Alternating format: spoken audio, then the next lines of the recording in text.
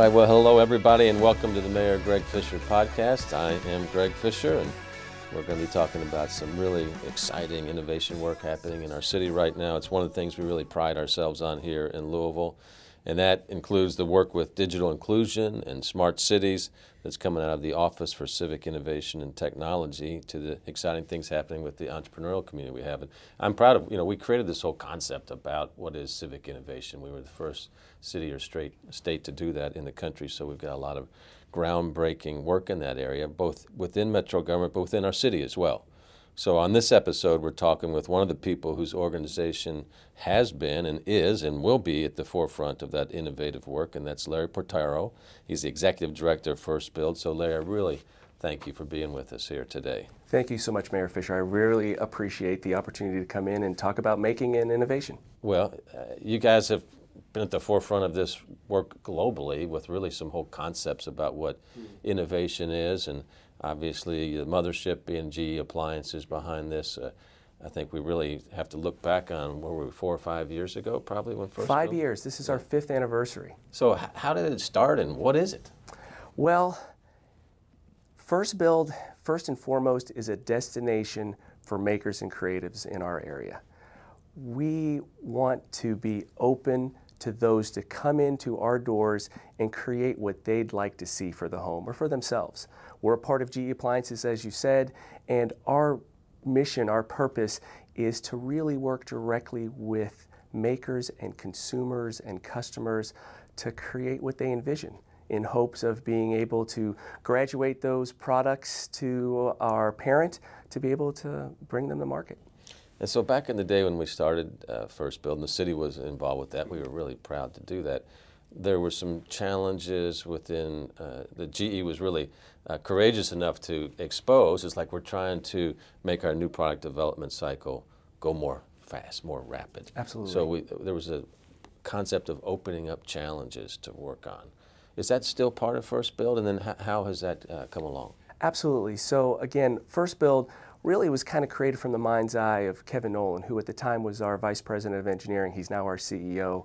And it was to really, one, make us more competitive by being able to allow us to take right-sized risks to try innovation that maybe a more established or very large company may not try, and work directly with consumers and makers to be able to build real things for people to be able to value.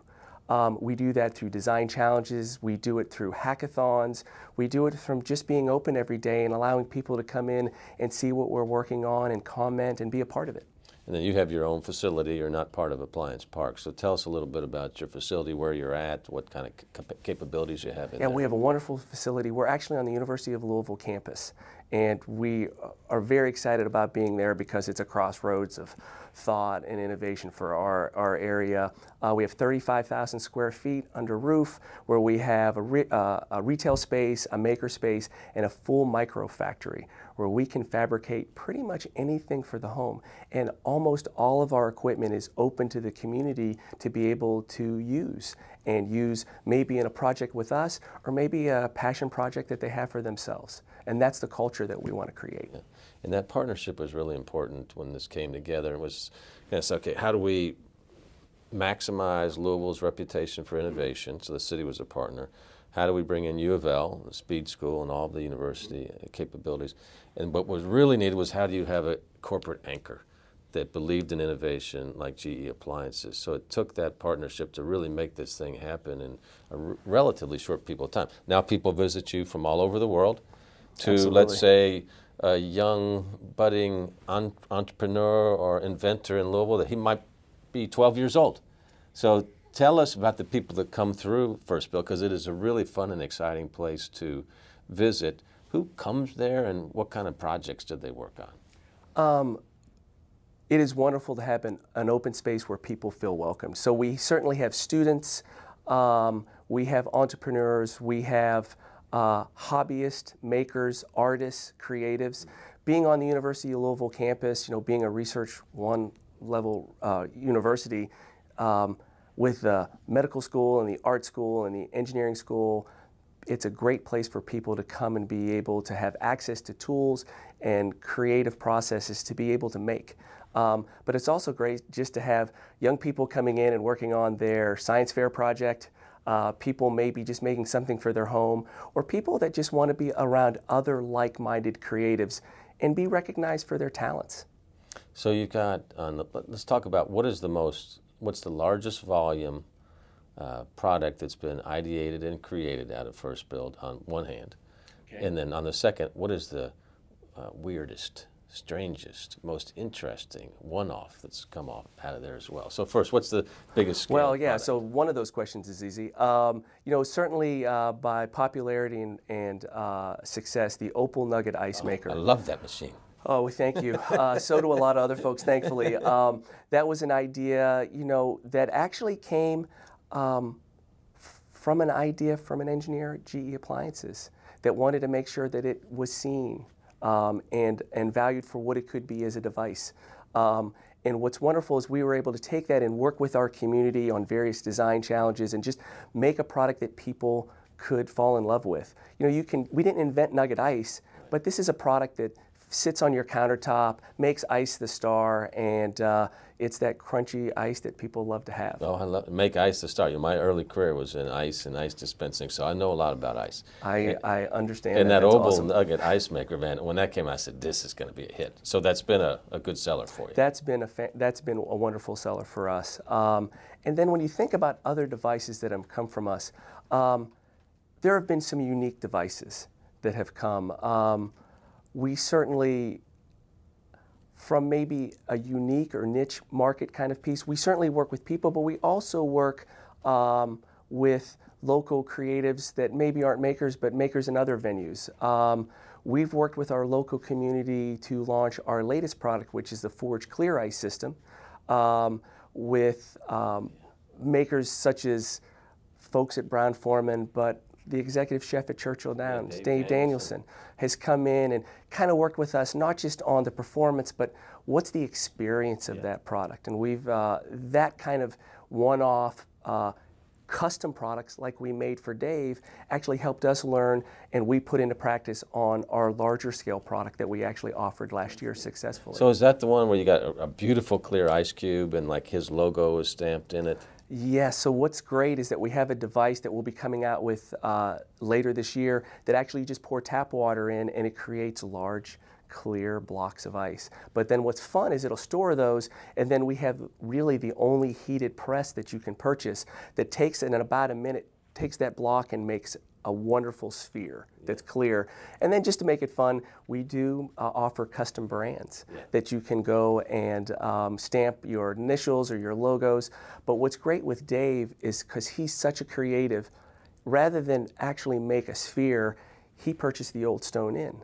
So he brought us the stone from the Old Stone Inn, which we scanned, and actually his press presses out the stone. Yeah. No, Dave's extraordinary. He's one of the top chefs in the entire world. We're just blessed that he's here in our city, executive chef at Churchill Downs. So, he can do everything from feed the Kentucky Derby crowd to a small, intimate, one-off type of dinner at Old Stone Inn.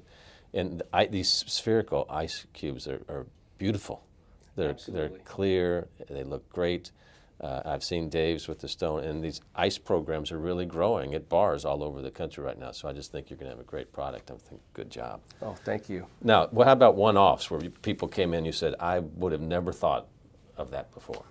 Well, let me bring up that maybe it's more than a one-off, but something that a large company like GE Appliances, how do we come up with that next innovation?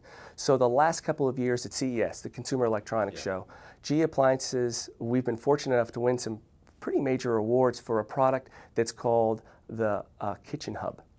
It's a device that actually sits above your range and has a 27-inch television screen and cameras to where you can share what you're cooking. You can take a cooking class. You could maybe never miss the start of the game. It really is a product that is really winning accolades, and it's resonating with people.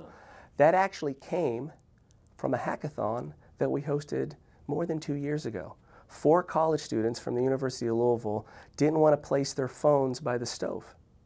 So instead, they proposed that you should just put a projector in the top of a hood and just project it on the back wall. So we recognize that as a great idea, but then you take the spirit of making and you iterate. So you continue to take that idea, make versions of it, share it with community, and eventually get to something that resonates for folks. And for us, that was the Kitchen Hub, and we're very excited that that's graduated to GEA. And it started as an idea from some local students, one-offs, and it's turned into a really successful product for our parents. That's great. It makes me feel good, because when we started talking about the concept of, we didn't have a name for it back then, FirstBuild, GE Appliances says, well, we got to scan all over the country. We don't know what city to put this in. Mm-hmm. And I'm like, don't waste your time. Just put it in Louisville. I mean, we've got a hacking community here as strong as any in the country. Unfortunately, GE made the right decision. Said after they went all around the country, said, we decided just to locate right here in Louisville. I said, great idea. I concur. So what do you think? I mean, how's our innovation potential here in Louisville, and our innovation in practice measure up against other cities around the world, around the country? Well, I think it's great. A lot of times I think people start with thinking about innovation. It's Silicon Valley, or maybe it's the shipyards in Brooklyn. But the fact of the matter is, Louisville, again, with the university here being a research university, and the talent and the students that they're able to attract working in an environment like that on campus is tremendously energizing for us, and it brings in those great ideas and that great interaction. The city as a whole, honestly, Mayor Fischer, the city as a whole is so welcoming. An example would be you.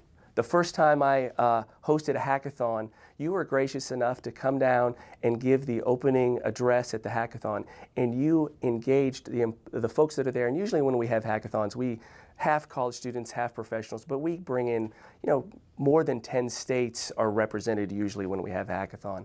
And I can't tell you the number of makers that were outside of the city that came up and commented to me that the mayor of the city came down and talked about making and creating and celebrating that spirit. And I think you see that throughout Louisville. We learned a tremendous amount from a nonprofit here in town, Level 1, which was the original maker space. And we were able to go there, and they were very gracious to come in and let us understand what that spirit is. And you'll see some rules on our wall, and I guarantee you some of those rules are just absolute copies of what we were able to learn from there at Level 1. So that spirit, I think, is wonderful. And then combining that with capable companies like GE Appliances has the ability to take these ideas and rapidly turn those into mass production products. But what I think is smart for what we try to do is use making to reduce the risk. Small batch manufacturing, physically making product, doing it along with consumers. I think that's key to what we've been doing. So where then, Louisville's regional, in this country, hub for the future of work, artificial intelligence, data science, Internet of Things, how does all that tie into what you're doing at FirstBuild? I think it ties in very well in the fact of all of those things really need to be an outside the walls type of execution. To be able to come up with solutions for that, we all need to be able to engage the population as a whole and other creatives. And I think the types of cooperation that you see at a FirstBuild, or maybe Hive, which is another example of a local company that's doing these types of things, the support for entrepreneurship either through the university or other regional support groups, I think that outside in is key, and the engagement is key, and being supported by universities, schools, the government itself, in being able to make these connections, like how you guys helped with making the connection with GEA and the university, be able to bring FirstBuild around. That kind of spirit, I think, is really an enabler. And then having companies like GE, but Kindred, you mentioned the Hive. Absolutely. You might want to tell us a little bit about, they're taking more of a software approach, is that right? Yeah, they're an interesting model. They're also on the University of Louisville campus, and they're engaging students directly to be able to create software solutions for their customers. Now, it's a little bit different, I think, not to speak as an expert on it, but of course they're doing things that have with medical devices, so they are very respectful of the laws and the requirements for that. But again, they are tapping into a maker and innovative spirit that we have here in our city with students and with other creatives to be able to build products and technical solutions by reaching outside. Yeah, to me it's kind of, you gotta have a combination of humility In other words, saying we don't have all the answers, we're not going to have all the answers, but then combine that with adventure as well to say, let's go scour the world and see where they come from, and let's hire some local folks as well because they don't live our same environment every day, because you never know where innovation is going to come from. Absolutely. I mean, that's what's wonderful about innovating appliances. Who's our customer? Everyone is our customer. And that's actually energizing, because a great idea could come from anywhere, because everyone could propose a solution or even propose a want that maybe no one has done before. And with the rapid advance of technology, maybe something that might have been proposed before, with technological advances now, we can provide at a scale that's reasonable and people can engage. Mm-hmm. What do you see as the characteristics of a good innovator? It really is inquisitiveness. You talked about humility. Humility is great. I think it's about the desire. It's not really, like, what makes a great maker or an innovator maybe isn't so much the outcome as it is they love the process. They love the process of interacting, of making, of sharing what those things are. Those kinds of traits, I think, allow people to move beyond their own circle to involve others, and then ultimately the more people you involve, you're simply going to come up with more effective solutions that are representative of a bigger opportunity.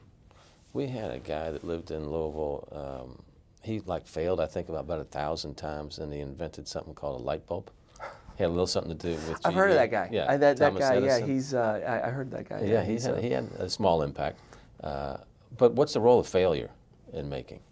Well, I think the ability to create a culture where it's not about failing, it's about right-size trying, and that it's constantly about making and iterating. You haven't failed, you simply are continuing to iterate to get the best outcome. People are always afraid to fail, right? It's such a negative word. That's one of the reasons why I think FirstBuild has been successful and was really bright about how GE Appliances thought through it. We're small on purpose. It's like being a gymnast. You know you're going to fall. You're a gymnast. You just want to fall appropriately, right? You don't want to break your arm. So for our standpoint, we'll try things. We'll make very small batches where maybe a large company, you're all in on a bet. It's all or nothing. Let's tool this thing up. At FirstBuild, with the maker spirit, with interacting with makers and creatives, having our additive and other types of technologies that we have there to be able to create, we can try small batches, provide them to people, get feedback, and iterate, and eventually get to something that people are passionate about. You know, I think one of the great imperatives of our day is how do we make exciting concepts like FirstBuild open to everybody? And I know openness is a big driving value for you all. You know, to us, when you think about innovation, I can't help but think about being inclusive is tremendously important about being innovative. Because quite frankly, we're trying to come up for solutions for our customers. So we need to look like our customers. We need to be open to have them come in and interact with us, to be open to their feedback. It's maybe gets back a little bit to your humility comment of understanding that, you know, that's empowering. The other thing about openness that people don't think about too is it's very energizing. Having somebody passionate enough to come in and interact with you about what you're working on. So many technologists and creatives, they're behind a fence, they're behind a wall, they're in secret. You know, what's wonderful about being open and engaging community is that it's not just what you learn, it's how you're empowered, it's how you're energized. We get it from students, we get it from community people that come in and work with us.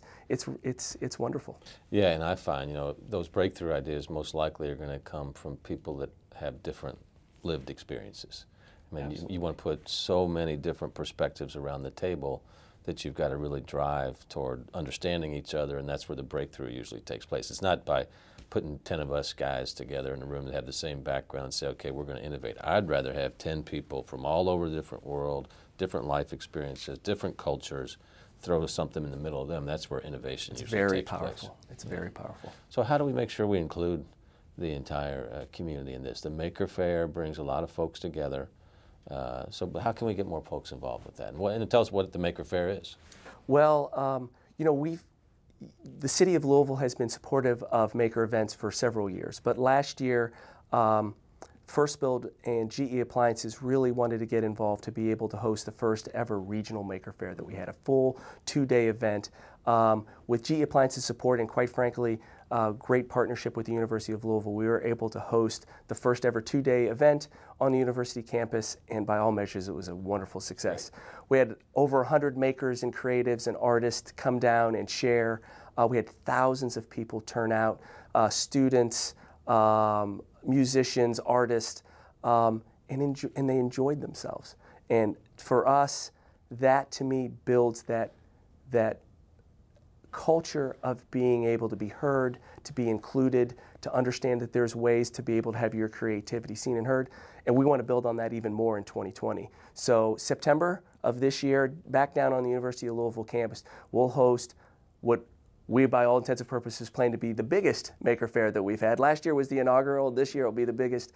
And to make sure that other people involved, we've actually gone out and have started a new organization called Louisville Makes, where we want to actually have people engaged and have a say and be able to reach out. It was wonderful to have the university and GE Appliances support, but we want other businesses and foundations to be able to be a part of that. So we've done that. We've applied for our nonprofit status. Hopefully we'll hear back on that soon. But we want the Maker Faire to be representative of our community. So the best thing to do is go on louisville.makerfaire.com, check out what we did last year, and sign up to be a volunteer. Just sign up to give us ideas, because Maker Faire will be great when it is representative of our community and what they want to see. Larry, rumor has it that something big is going to be happening in the Russell neighborhood with innovation and FirstBuild. Is that true? Oh, it absolutely is. It's not a rumor. Ed Blaney from the Office of Civic Innovation reached out and wondered if we would want to engage on a project to be able to get more of our citizens access to higher speed broadband, and in particular from some of the Wi-Fi access points that we have here in town. So we love the idea. So what we're going to do is we're going to host a few events coming up. The first one is we're going to go down to the Russell neighborhood and engage the neighborhood and ask them what would be of value to them, because what we believe to be the case is you can go out and use Wi-Fi, but how do you charge your devices? So what we think is going to be the solution is we need to come up with a Wi-Fi charging station that could be outdoor, easy to use. And if that's the case, if that's the feedback we get from those residents, we want to host an open hackathon at FirstBuild in February during Engineers Week on that Wednesday, and engage the community. And we want to co-create a solution that we hope could be actually maybe crowd-made or crowd-funded by the community itself. So maybe it goes into Russell, but maybe we could replicate it in other neighborhoods too. That's great. Well, so amazing things happening in Louisville with innovation. FirstBuild, probably the epicenter.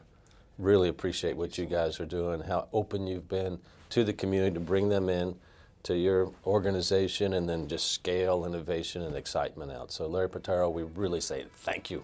Mayor Fischer, thank you so much. We love being part of Louisville. It is such a wonderful community, and we appreciate the support we get from the community and certainly from you and your office. Thank you. Our pleasure. So signing off, Mayor Greg Fischer Podcast.